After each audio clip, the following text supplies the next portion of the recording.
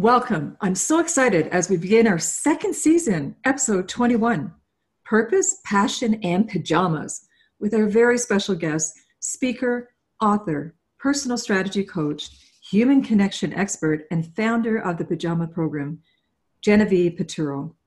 Genevieve was a successful television marketing executive until she dramatically changed the direction of her life. She found her true purpose when a sudden voice inside her head challenged her life as she knew it. In 2001, she founded the hugely successful national nonprofit Pajama Program when a 6-year-old girl's question changed her life forever, and she jumped off that corporate ladder. Almost 20 years later, Genevieve, her Pajama Program has delivered 7 million magical gifts of new pajamas and new books to children throughout the U.S. Genevieve is now a professional speaker, author, personal strategy coach, and consultant, sharing life and leadership lessons she learned through her Pajama Program journey. Her book, Purpose, Passion, and Pajamas, How to Transform Your Life, Embrace the Human Connection, and Lead with Meaning, was released in August 2020.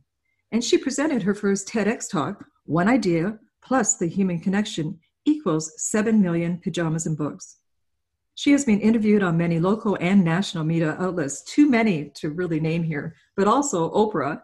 And she continues to inspire others to listen to their heart voice in pursuing their passions. You will be empowered with today's heartfelt conversation and this inspiring journey on how one brilliant woman made a major life change at the age of 38 to pursue her true passion and purpose and make a difference in the world. So without further ado, I would like to introduce you to our special guest, Genevieve Piturro. Welcome, Genevieve. Thank you, Moira. How are you? I'm great. I'm so excited. I love your name. Thank you. It makes me to think of King Arthur Day, and I used to have a little Barbie with this beautiful dress. And so even saying it, Genevieve, it conjures up this, who you are, this beautiful woman.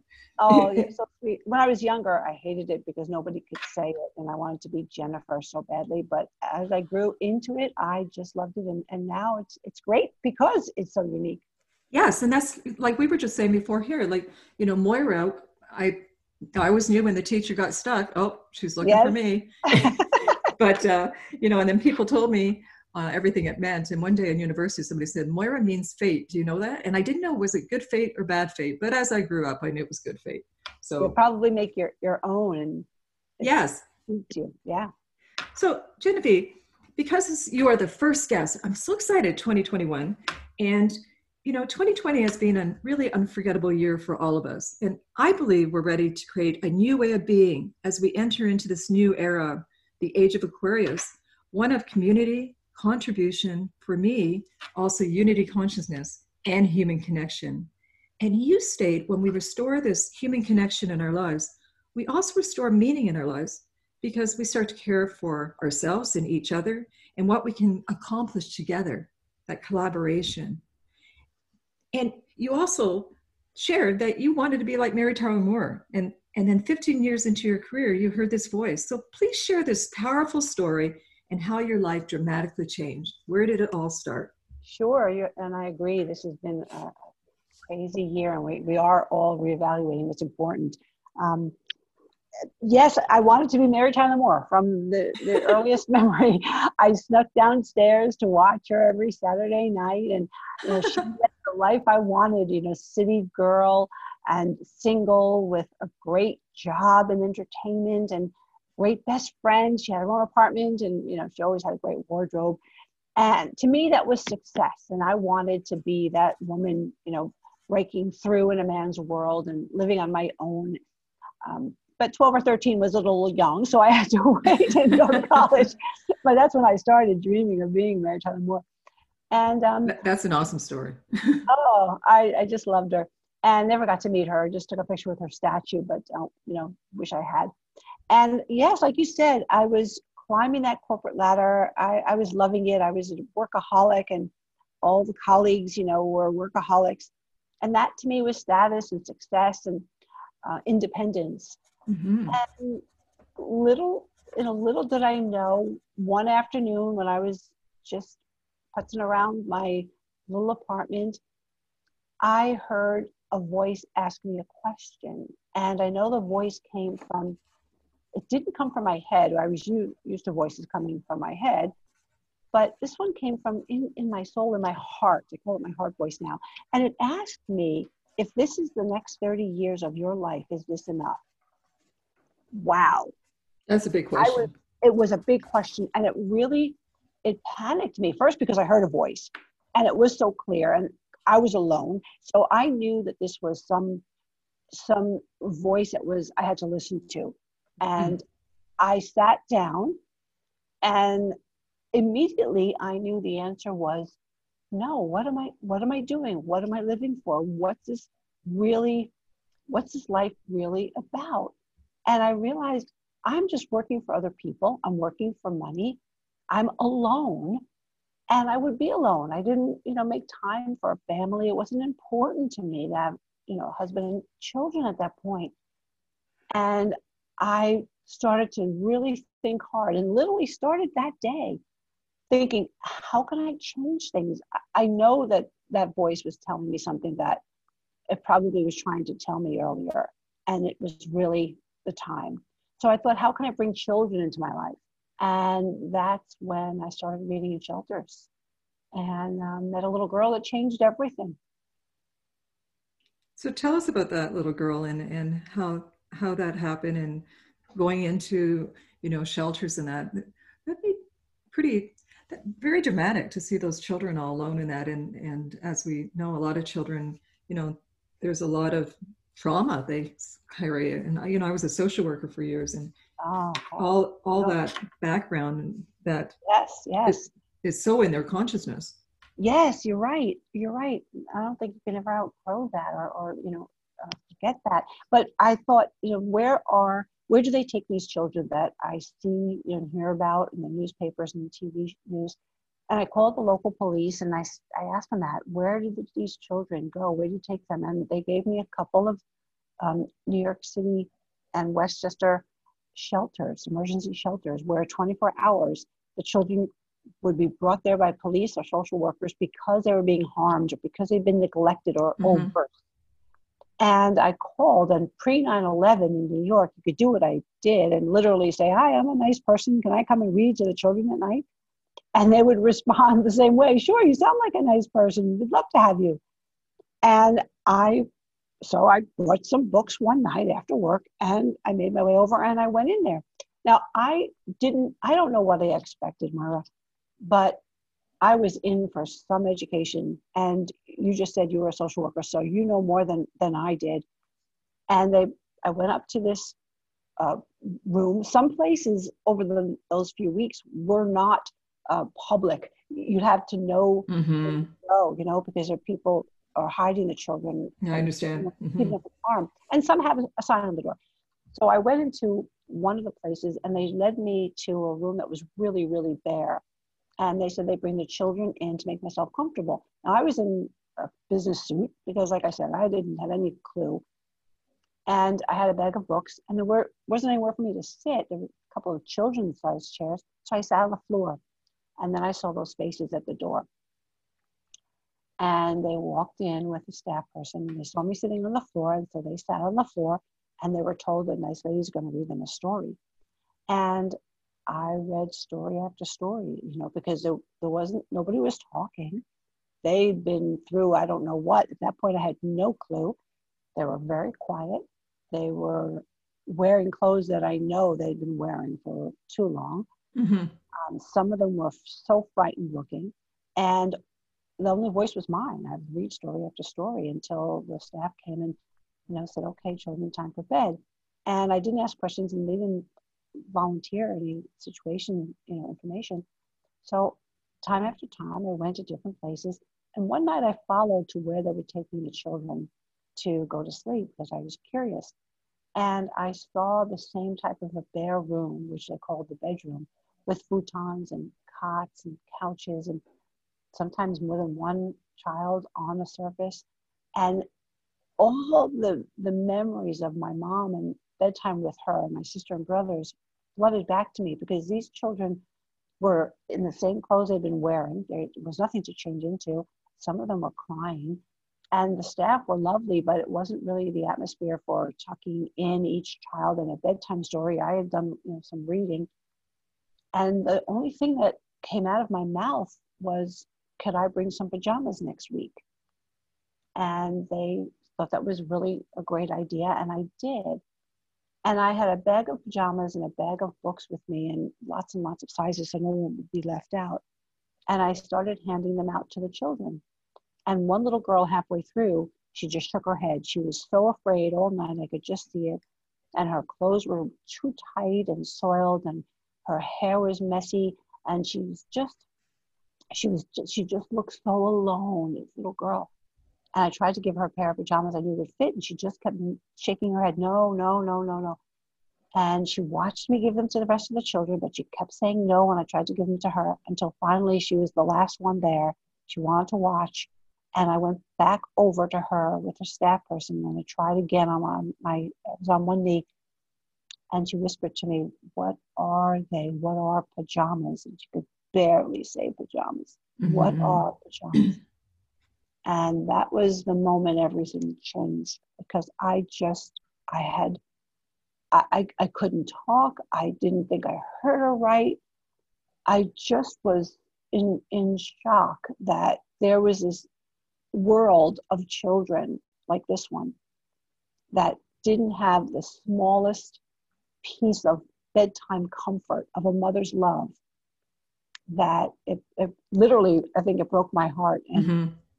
That was the beginning of a non-stop obsession.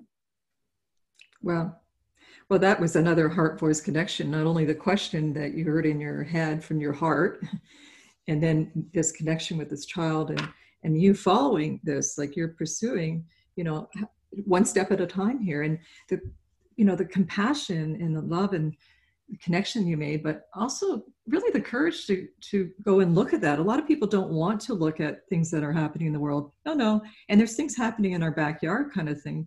And like you said, these homes are sometimes hidden away to protect those people. Because I know that we had that in the social work world.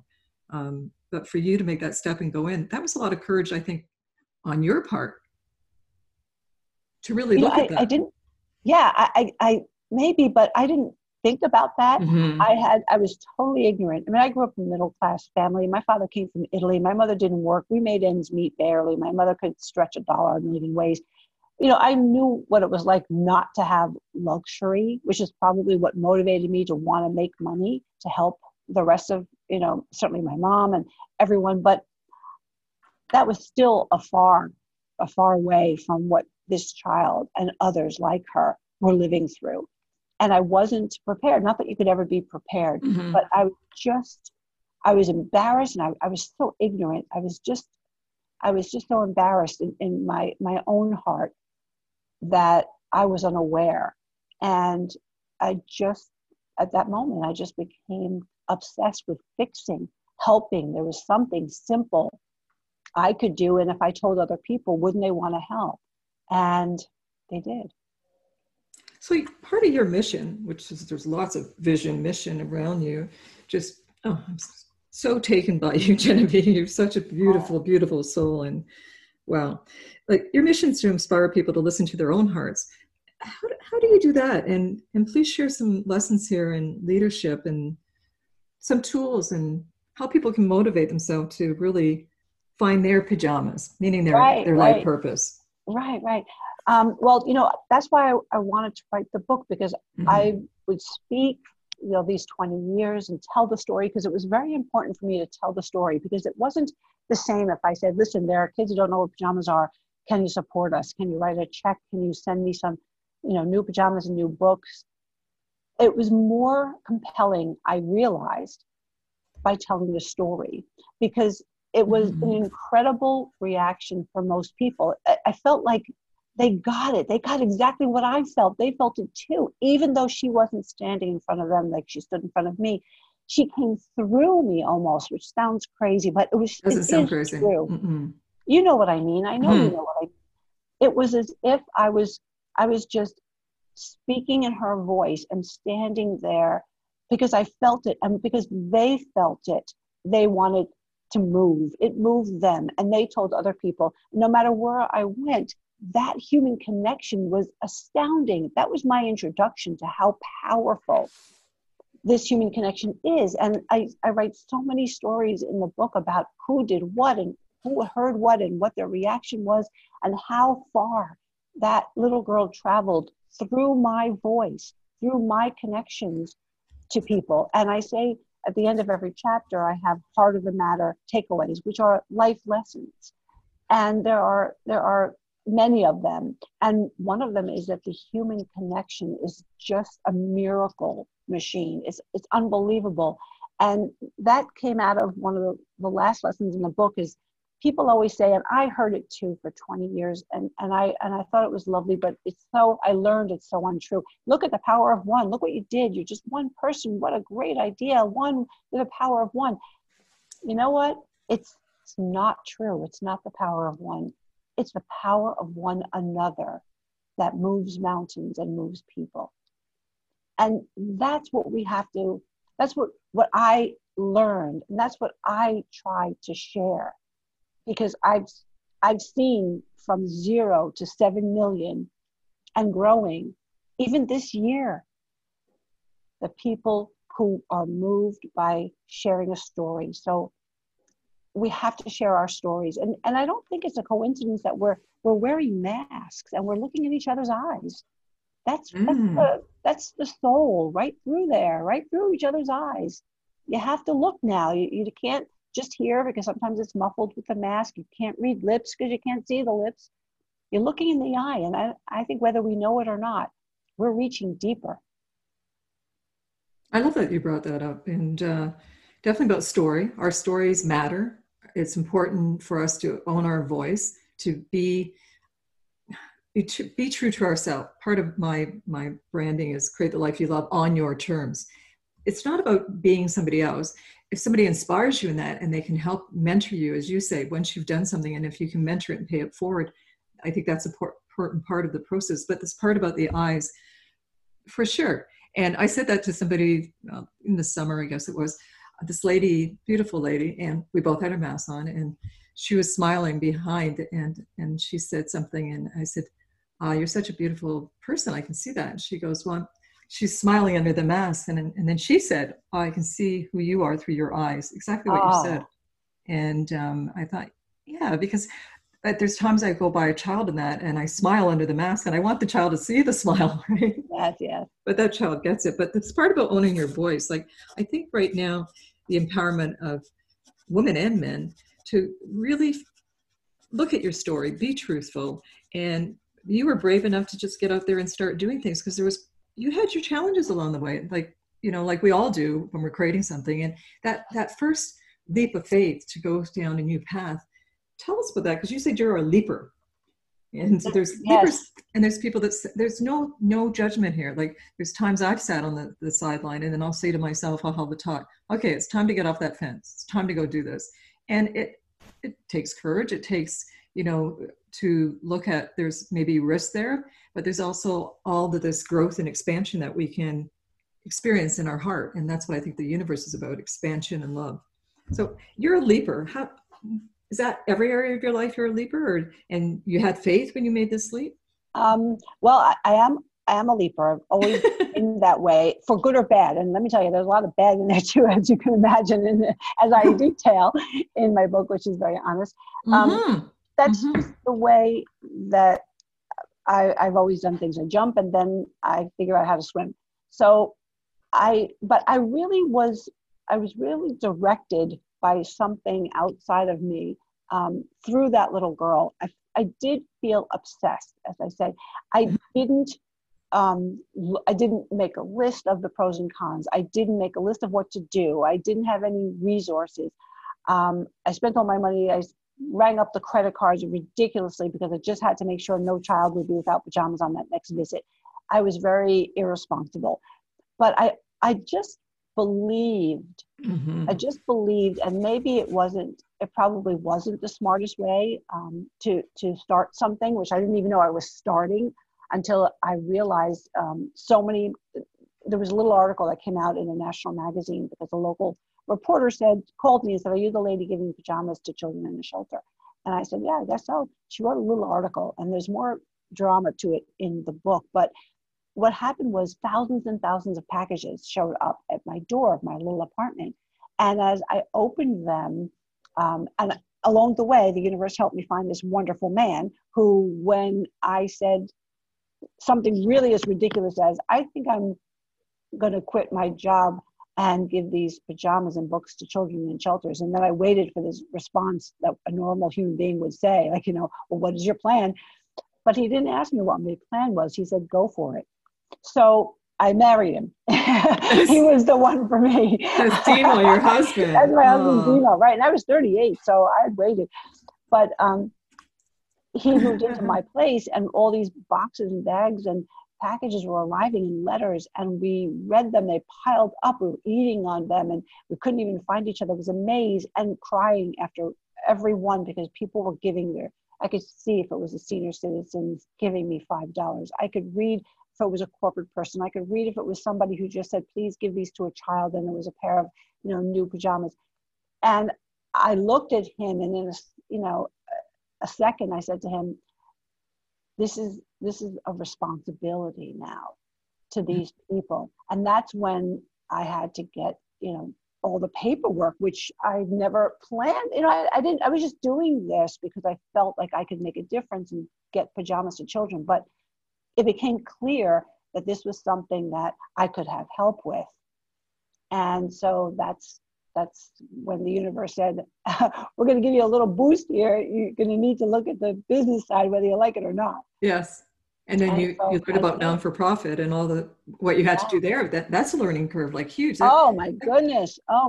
It's unbelievable. That could be really frightening. Like if your brain's not functioning that way, I know I would find it. It was overwhelming. I had to find people to help me, and I had no money because I spent it all. I mean, literally. And I was, I was just, and of course I was afraid to ask for help. We all are, but at one point, I had to, or I wouldn't have gotten to the next step. And so I pushed myself, and and I talk about, when I coach, I say, "I know who you are, because I was you. I was afraid. I was ignorant. I was embarrassed. I struck out, and I had to get up." And most people didn't know any of that for a good number of months. People thought I was doing my job and everything, and I was hiding all this stuff and hiding my money troubles. But but I can share those secrets now, thankfully, and being inspired by all these people over 20 years. I want to inspire somebody else to take that leap, or I say take a slide if you can't take a leap. And that's what I'm coaching in the new year. Yes. Especially in this climate. I have that as one of my questions. Why don't we just dive into that about taking a slide, and for people to move towards that area of their passion, their purpose, and finding their pajamas. So tell us a bit about that. Sure. Maura, you actually mentioned something along these lines a little bit ago. This is a scary time, and it is for me too, financially. I mean, it is for all of us. And starting a new thing again in the pandemic, I understand, people's fear of starting something new, but I know that these 8 months have caused people to reflect on what's really important and what they're not doing as much as what they have to do to put food on the table. And I say, this is the time to bring hope and to remember what brings us joy. So whatever you've put on the back burner that you've said, like all of us have said, when the time is right, when I get this much money in the bank, when the kids are in God, take that, whether it's learning to ride a horse, teaching, gardening, becoming a dentist, whatever it is, take it from the back burner and slide it up to one of the front burners and do something about it once a week. Just once a week, an hour. You will be shocked at how much joy and happiness you feel by it's like a gift to yourself, letting yourself know your dreams are still alive and there's hope there. And it changes us, and it changes the people in our world. They feel that energy of hope and being alive amidst, the uncertainty. I definitely feel that's one of your wisdom gems about gifting yourself, a purposeful and a meaningful present to yourself by taking that time and, and really being in gratitude. You know all about gratitude, Yeah. Genevieve. Yes. It's powerful. And I know when I meditate, I realized the other day, I was thinking I was meditating only 3 years, but it's 4 years in. Next year will be 5 years that I meditate every day. And that's a non-negotiable for me to have that time. And really, there's times I start just saying, thank you, and just going into that space and, and feeling that. And it switches your energy. You're literally in this place of total gratitude and gratitude for our life and all the miracles around us. If we would open our eyes at times and see just how bountiful that we are in our life, even if there's even a slight thing. I know some people say to me sometimes, oh, I don't really have much, or I don't know my purpose or my passion. And I believe that we're being put on our heart what you really desire and what you've, if you reflect on your life, what things you're drawn to, and what makes you smile, what lights up your soul. If you really start, like you were saying at the beginning, the questions that we ask ourselves and start exploring that and taking time, like you said, every week, just start moving forward one baby step at a time, it starts to get, this, I call it a snowball effect. And the people, circumstances, and, opportunities will show up as long as we keep our eyes open. We're open to not the how, which the how's not our job, it's the universe. Exactly. Yeah. And that's a hard lesson to learn. It was for me, but I'm 20 years in and nobody believes more in the universe than I do. Except maybe you.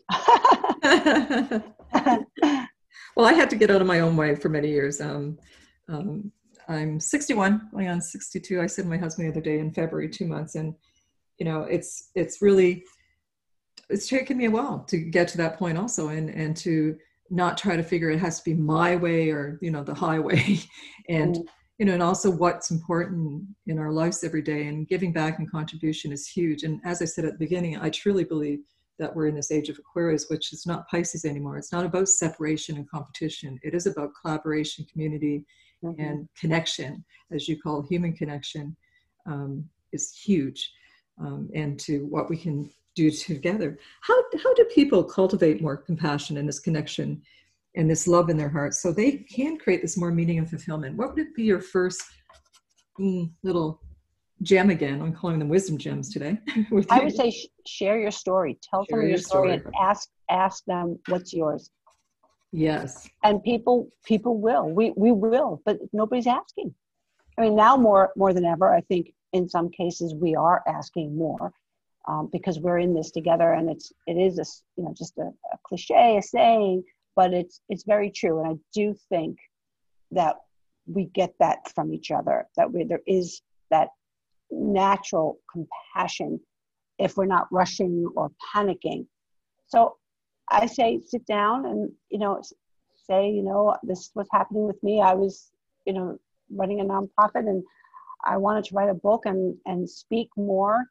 And I had no idea that it would launch in a quarantine, and it's tricky, and it's weird. And that's got me all, finding new ways and trying to be as creative. And, how about you? And if you open up, they'll open up, and I've heard so many stories. It's just that we have to ask. And you also had the situation when you were at just before you're publishing this book, that your mother did get COVID. She came through it, but how scary is that? Yes, and it was in the early days, and we thought that was a death sentence. I mean, it was so scary. It was really, we weren't allowed to be with her, and my sister and brother and I, in our own cars, raced to the hospital to meet the ambulance that was going to take her, to hope to see her and give her a hug before they took her into the hospital in those seconds, because we knew from what we heard, you couldn't get near anyone once they got to the hospital. Mm-hmm. Mm-hmm. And, I did not make it. My sister and my brother got there, and they ran over to the ambulance, and she came out, and they didn't listen. They just grabbed my mother and hugged her. And I got there a minute too late, but thankfully she's fine. She pulled out of it quickly, and then, and she's fine now. We still can't see her because of the regulations in the assisted living, but it's still scary, but it was scary. I understand that because I've shared on some of these shows that at that time, just before that started, at the beginning of this year, January 2020, my husband was diagnosed with stage 4 and then went to stage 3 prostate cancer. Oh, And he ended up getting into a clinical study because he was so healthy, like he juices and exercises and works out. And so it was quite the thing to hear that when you're told that, right? yeah. And then as he got into this program, he went into the arm that had chemo and all the different things, radiation and immunology, and my son, because I can't stand needles or anything, he went for the first chemo session with him, and it was a long day in the hospital. And then after that, no one could go in. That was it. Then that door was closed, and Yeah. it was very scary to see a loved one in there, and you can't be with them. That's totally scary. And he's on the other end of this now. Mind you, at the very end, it was only 4 months ago that he had the surgery, and also he ended up. They did an AGM on him, and he ended up going in with his heart, and he got 2 stents put on his heart. So it was just what else can happen. And at the beginning of this, I was interviewed on a podcast, and I was like, no, I'm okay with this. I've been an entrepreneur for over 30 years, and I work from home. I can wear whatever I want, and going out just for food and that. So it didn't impact me. But as the year went on, and I was the one doing all the grocery shopping, I was the one doing the driving. It accumulated, and I had to really be in check with my emotions, and also being an empath. And your husband, you were telling me, I'm sure he picks it up, Demo, that, and yourself, that I pick up that collective consciousness at times, and I'd wake up and think, this isn't mine. This is buying into that fear out there, and that's that practice of meditation, taking care of yourself to be in that state, so you can be strong and you can be the light worker, the work that we are here to do in the world. So Right. Wow, that was so well said, Maura. Yeah. Now I want you to share it, because I know when I heard you sharing this story, and I also read your beautiful book, and it's very powerful, about the man who started coming up to you and just asking you all these questions, and just boom, boom, boom questions. And then really the surprise that you had when he shared his personal truth. So tell us a bit about that, because you're impacting so many people in the world, but these stories are really personal. Yeah, it was a very personal moment, and it's just another example of how the human connection moves us forward. Mm-hmm. And I say that it moves us forward when we're honest and true and on our path and purposeful. It's just like it just lifts us, and instead of having to just drudge through the mud for 10 steps, it's like it lifts us 10 steps in a second. So at the early stages, we were opening a little reading center that was a space donated to us by an orphanage or group home that said, would you like to come here? You could read to the children, give them pajamas right here in this little space. And I was excited. And so we got some posters and things, and this man apparently saw one, and he called me on my cell phone, and I answered, and he just started asking me questions. If he even said his name, I don't know, but he didn't say his affiliation. So he started saying, why are you doing this? Why did you start this? How many do you do? Why here? What do you think it's accomplishing? And I started to get nervous. I was answering all his questions because I was a pretty open person, but I started to get nervous, and he sensed that. And he said, I don't mean to make you nervous. I just want you to know that I was a little boy in an orphanage, and what you're doing means so much. I cried every night wondering, where's my mommy? And I can tell you, those children feel it. They know that you're there when they get those pajamas. I just wanted you to know that. Oh my gosh. And there were so many days where I really doubted myself. What am I doing? Can I really get enough? Is it making a difference? And that call came, and it was another gift, a gift from, the universe. And he said he was a grown man. He owned a company in his 40s. He said, I have never been back to that orphanage. I think it's time. And if you'd like to walk it with me, I would really like that. Oh my gosh. And we walked, and he was hesitating on the way to his cottage and then his room. And we had the director, take us there. She was also really emotional. And we got to his room and oh my gosh, I felt the pain and just that emotion from him just by sitting next to him and watching him peer into that room. Oh my gosh, it was something I'll never forget. And he stayed as a supporter and we were good friends. See, that story is amazing. And like you said, we need to share our stories. With your story, another story shows up and then another one. But to see a man at that age who was back in that, orphanage and that at that time, and that room's still there and him walking through, what a gift you also presented, the space for him, the sacred space for him to go through a healing, even if going through healings aren't always like, they can be very painful.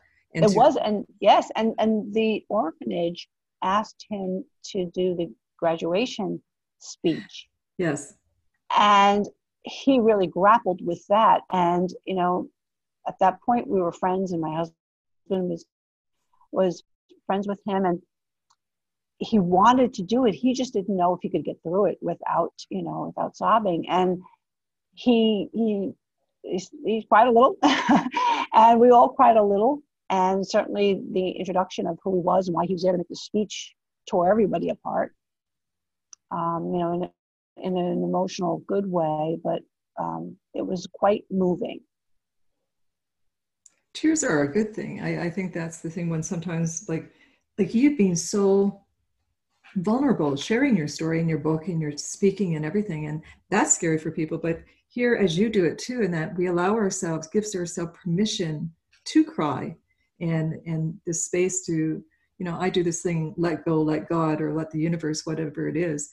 And I literally surrender when I'm in anxiety or anything and for a higher power. And then I just come back to being very present. But what a gift did you give him? And that's something, that's one of my next books, Genevieve, about what is the giftedness? Because I truly believe in every challenge and obstacle that comes our way, as you know, definitely. There's gifts in there if we can just look at those little gems that we're being given, and the universe definitely was co-creating with you every step of the way. And you were asking, because asking, again, like you said, can be very hard for some people, thinking maybe they're weak or they might be a failure or something. All these things that go through our mind, and to be kinder to ourselves. Absolutely, yeah. Asking is hard. It does make you feel weak and ignorant. We always fear a negative reaction from someone or feeling, embarrassed. But we have to ask of each other and of the universe too. I had to get used to that whole concept. But it's asking, the universe is asking yourself, is asking, you can call it your higher self, you can call it God, you can call it your soul, you can call it anything. But it's invisible, but it's felt. And it is an invisible thread, like you said, that unites us all. That's why at the beginning I talked about unity consciousness. It's something I hold, and it is part of the show. This unity consciousness to really celebrate our diversity and our uniqueness and our gifts and our voice, and in a powerful way that empowers us and inspires us and brings us together. So it uplifts us. Yeah, so it's funny that you mentioned an invisible thread. A good friend of mine who's been a mentor, she's an author, and that's the name of her book. And it's a true story of somebody she met. And wonderful. Yeah. So it's funny. So we share sort of a human connection thread, she and I. And you got it. Now you didn't just work with those children, because there's also, some children that are older in these homes and group homes and everything. And you worked with some teenager girls. And I want you to share a little bit what, the common thread that's really among all of us. So again, back to that invisible thread, the common thread, what did you do with them to empower them so they had a voice, and what was the message that you brought to them through you being with them? And I can see you there being with somebody, and people know when somebody's really sitting there listening and when they're not, right? They're somewhere else. Mm-hmm. Or you're talking to someone and they're just waiting to dive in to say something. So they're not really present, but your presence with those girls. Tell me a bit about that, because let it be a teenage girl in a situation like that, like in a group home or a facility away from their family, or just a teenage girl, as you know, us growing up, it's not the easiest time back there, high school, junior high. I didn't find it. Yes, it does. Right, right. All of us, no matter where we are, when we get to that like 13 or so, we're all the most insecure than we ever will be. Um, these girls were, they have a special place in my heart. The boys too. The teenagers, they know the score. Little children, give them things, you give them attention. We'd bring pajamas and read with them and, get them to smile, and they're more resilient. Some of the teenagers, all of them know the score. They probably won't get adopted past a certain age, which they understand. And they're living in a group setting with other girls or other boys, and they're all competing for love. It's about love. It's about the trauma that brought them to a place where they don't feel worthy. It's a place where they sometimes cause themselves harm because they are so alone and lonely. And I had no idea how I was going to walk in there and help and support and even have any of them talk to me, because I knew they were going to look at me and say, what do you know about what I'm about? But I didn't want to not try. I wanted them included in pajama program, and I wanted to embrace them just like the little kids. So what happened just sort of happened. I sat organically, probably. Yes, that's the word. Organically. I think you were looking for that word. Yes, that's exactly right. So I wanted to. A friend of mine ran a magazine, children's magazine, written by kids for kids, and she said, "Let's have them write this magazine. Ask them, maybe they'll write poems or something, right?" So I thought it would be fun that they could make their own magazine together. So when I proposed to them, all first time sitting at this table, looking at me like, what are you going to do? And I proposed, we'll make a magazine together. You can name it. You can put your own art in it. We'll write poems. And that was the word that, if they could have gotten up and walked out without the staff telling them to sit back down, they would have. So I said, okay, forget what I'm telling you. I think would be a good idea. What do you want to do? And the number one thing they wanted to do was sing and rap. So I said, what do you think singing and rapping is? They're songs, they're poems. That doesn't mean that they have to rhyme, but they have some kind of message. So why don't you write songs and write your rap? So, of course, that got them a little more interested.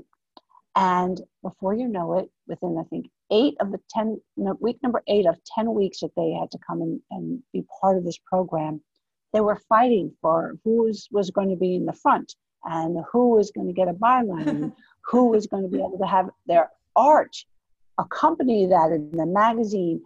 And it was the most beautiful, organic, your word,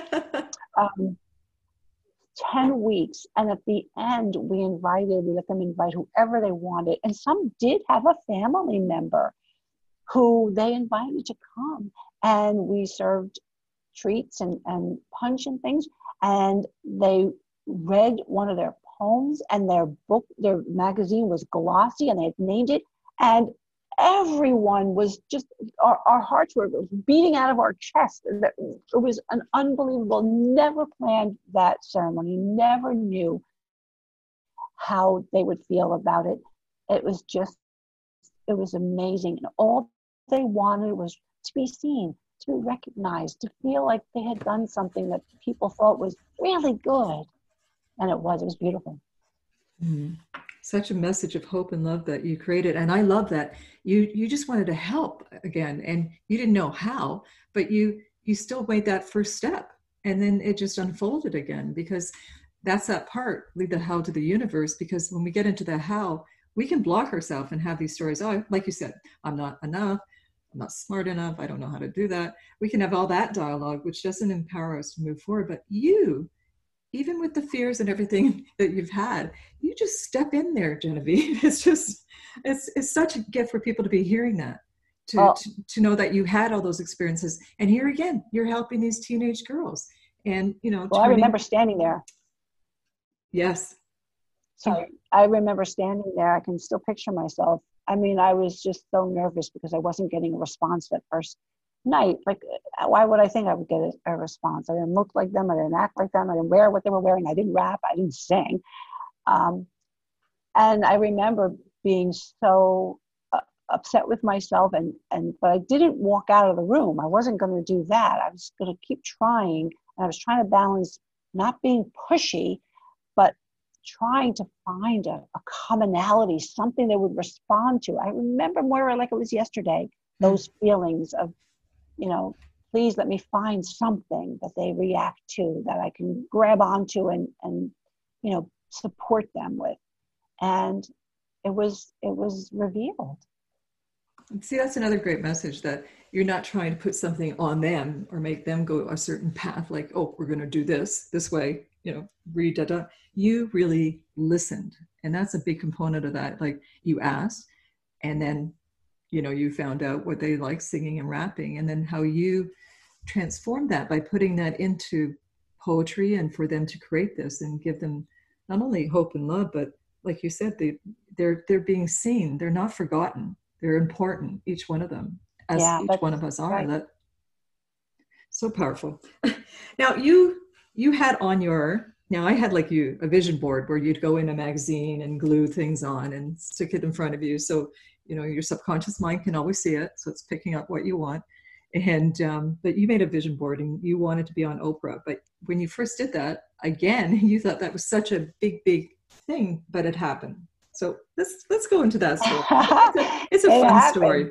Yes, it happened. Well, that's my husband. You know, I met this great guy, like I said, very early on. And you know, again, it was to credit the universe for bringing the right person to me. Yes. And I am a very, like I said, I'm a leaper, and I pride myself on checking things off my to-do list as fast as I can.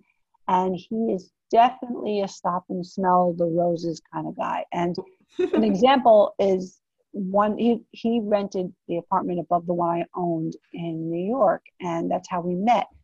And we'd gotten to know each other just a little bit. And I got home one night, and he was home before me in his apartment, and I got a message on my phone, come up right away, hurry up, come up. As soon as you get in, come right upstairs, hurry up. I got nervous. I ran up there. The door was open. I opened the door, and there he is with a stool in front of the window looking at the sunset. And he had another stool next to him. He said, come and sit here. Hurry up. Look at the sunset. And I said, really? I was so afraid something was wrong. You want me to? I said, it's lovely. You know, I have work to do. And he said, sit here. And so that was the first indication that I knew, you know, I was going to have to find a way to slow down, or else, you know, or the universe, or something, it might happen another way. Yeah. Like, you don't have to have like an illness or something to say, hey, stop. We're a lot of people right. No, you had the sunset. Yeah, I had him, you know, reminding me of those moments. So he had said to me, you know, you need to talk to the universe, and you need to picture, and you need to envision what you want, and, you know, what do you want? And I literally said, I want to be on Oprah. That's the only way I can see that the word can get out to where we can really make a difference. And I remember as I said it, I said to myself, that's like a ridiculous request. Everybody, if you ask everybody what do they want to do, if they want to grow their business or they want to do something. And he took me to a park, and I didn't know why. And he said, okay, we're sitting on this bench. Now close your eyes. I closed my eyes, and he tells me to envision myself talking to Oprah on the show. And I laughed. I said, are you kidding me? He said, I'm not kidding. Come on. And time after time, we did that on that bench. And I got into it. Again, I know that it was him, and I know that the universe was there with the support. And it happened. And you got there because other people were telling them, like the yes. team at Oprah, about you and what you were doing in the world. I think that's awesome. So they were writing in, and then they wanted to find out, who is this wonderful woman and what she's doing, Well, that's what they said. Yeah, when I finally got the courage to say, "How did you know?" Because I had actually a friend who I went to school with wrote to me, and she said, "I heard you're doing this, and I'm starting my own PR agency. I'd love to do some work for you pro bono if you want to spread the word." And of course, I said yes. She got us an article in O Magazine a few years before, and that helped, of course. So when they called several years later and told me people were writing in, I could never have imagined the show's, the response of the show would have been the way it was. It was unbelievable. And I know you go into detail in the book about this, but in a short version, you went there, you're on the stage, but Oprah had a surprise for you. What was that? Yes, you have to watch the video. You can see it on YouTube or on my website. Yes. Yeah, it was a secret what she had done. So they prepared me for this full interview, which went about a quarter in until they turned the tables on me and pulled out this major surprise. But let's let everybody watch it and see it themselves. That's very cool. So as May 2020, you and your team have delivered more than 7 million good nights filled with magical gifts of pajamas and books to children nationwide in 63 chapters run by volunteers in every state. How can people get involved with your program and spread the news and be part of this bigger vision in your mission? Everything that you need to know if you want to learn more about Pajama Program is on pajamaprogram.org. If there's anyone or anything specific you want to ask me, I can make an introduction. You can reach me on my website or my email, jen@genevievepiturro.com. So it's there. We always need support. There's fun stuff to do, even in this crazy pandemic quarantine time. And I pray that light at the end of the tunnel is a real light for all of us. But yeah, we'd love some more love and some more support. Thank you, Genevieve. Can you share with our listeners the special gift that you'd like to gift them with today? And all those links that you just mentioned, they're going to be below in the show notes so they can go and get the gift and also see that if they didn't get it when we were saying it. So what is this? I'm so excited about the gift that you're giving to our listeners. It's very special and very generous of you. Are you talking about the ebook? That's going to be in January. Is that what we're talking about? Yes. In January, we're going to do a special. We're going to do a special. And if you sign up on my website, genevievepiturro.com, you will get notification from me the beginning of January. Okay. That's all I can say about it for now. Okay. Yeah. Well, I love talking to you. You're just such a heartful soul, and it's amazing what you've done in the world. It's just so fantastic to get this message out to as many people as possible. I would love to come to a close now, kind of link it in from how we started this and with our beautiful heartfelt conversation with you reading from your book, from the author's note at the beginning of your book, and just to end it, kind of hearing you saying this from your heart. So if you could read that would be wonderful. And Sure. And it's coincidentally what we were just speaking of. Didn't even realize it. So this is when the book was ready to be published and COVID hit and the whole racial injustice conversation grew to a point where we knew we had to talk about it together. I asked them to stop the press so I could write an author's note to address those topics, and they were accommodating. So this is part of the author's note at the beginning of the book. Today, we stand on the precipice of a new normal, personally and professionally. As we hope the light at the end of the COVID-19 tunnel remains bright, we must turn our hearts to another healing, and that is to eradicate the racial injustices that have been too many for too long. Planning the next chapters of our lives now, we're reevaluating our choices and finding dignified and just measures for inclusive, innovative, and empowering ways to come together. I find myself yearning for meaningful ways to make a difference and to contribute to the beauty I see in people and our world. And I believe you want that too. Oh, thank you, Genevieve. Thank you for sharing from your heart and soul and that beautiful reading on living your purpose, your passion, and finding your pajamas. Namaste. Namaste, Maya.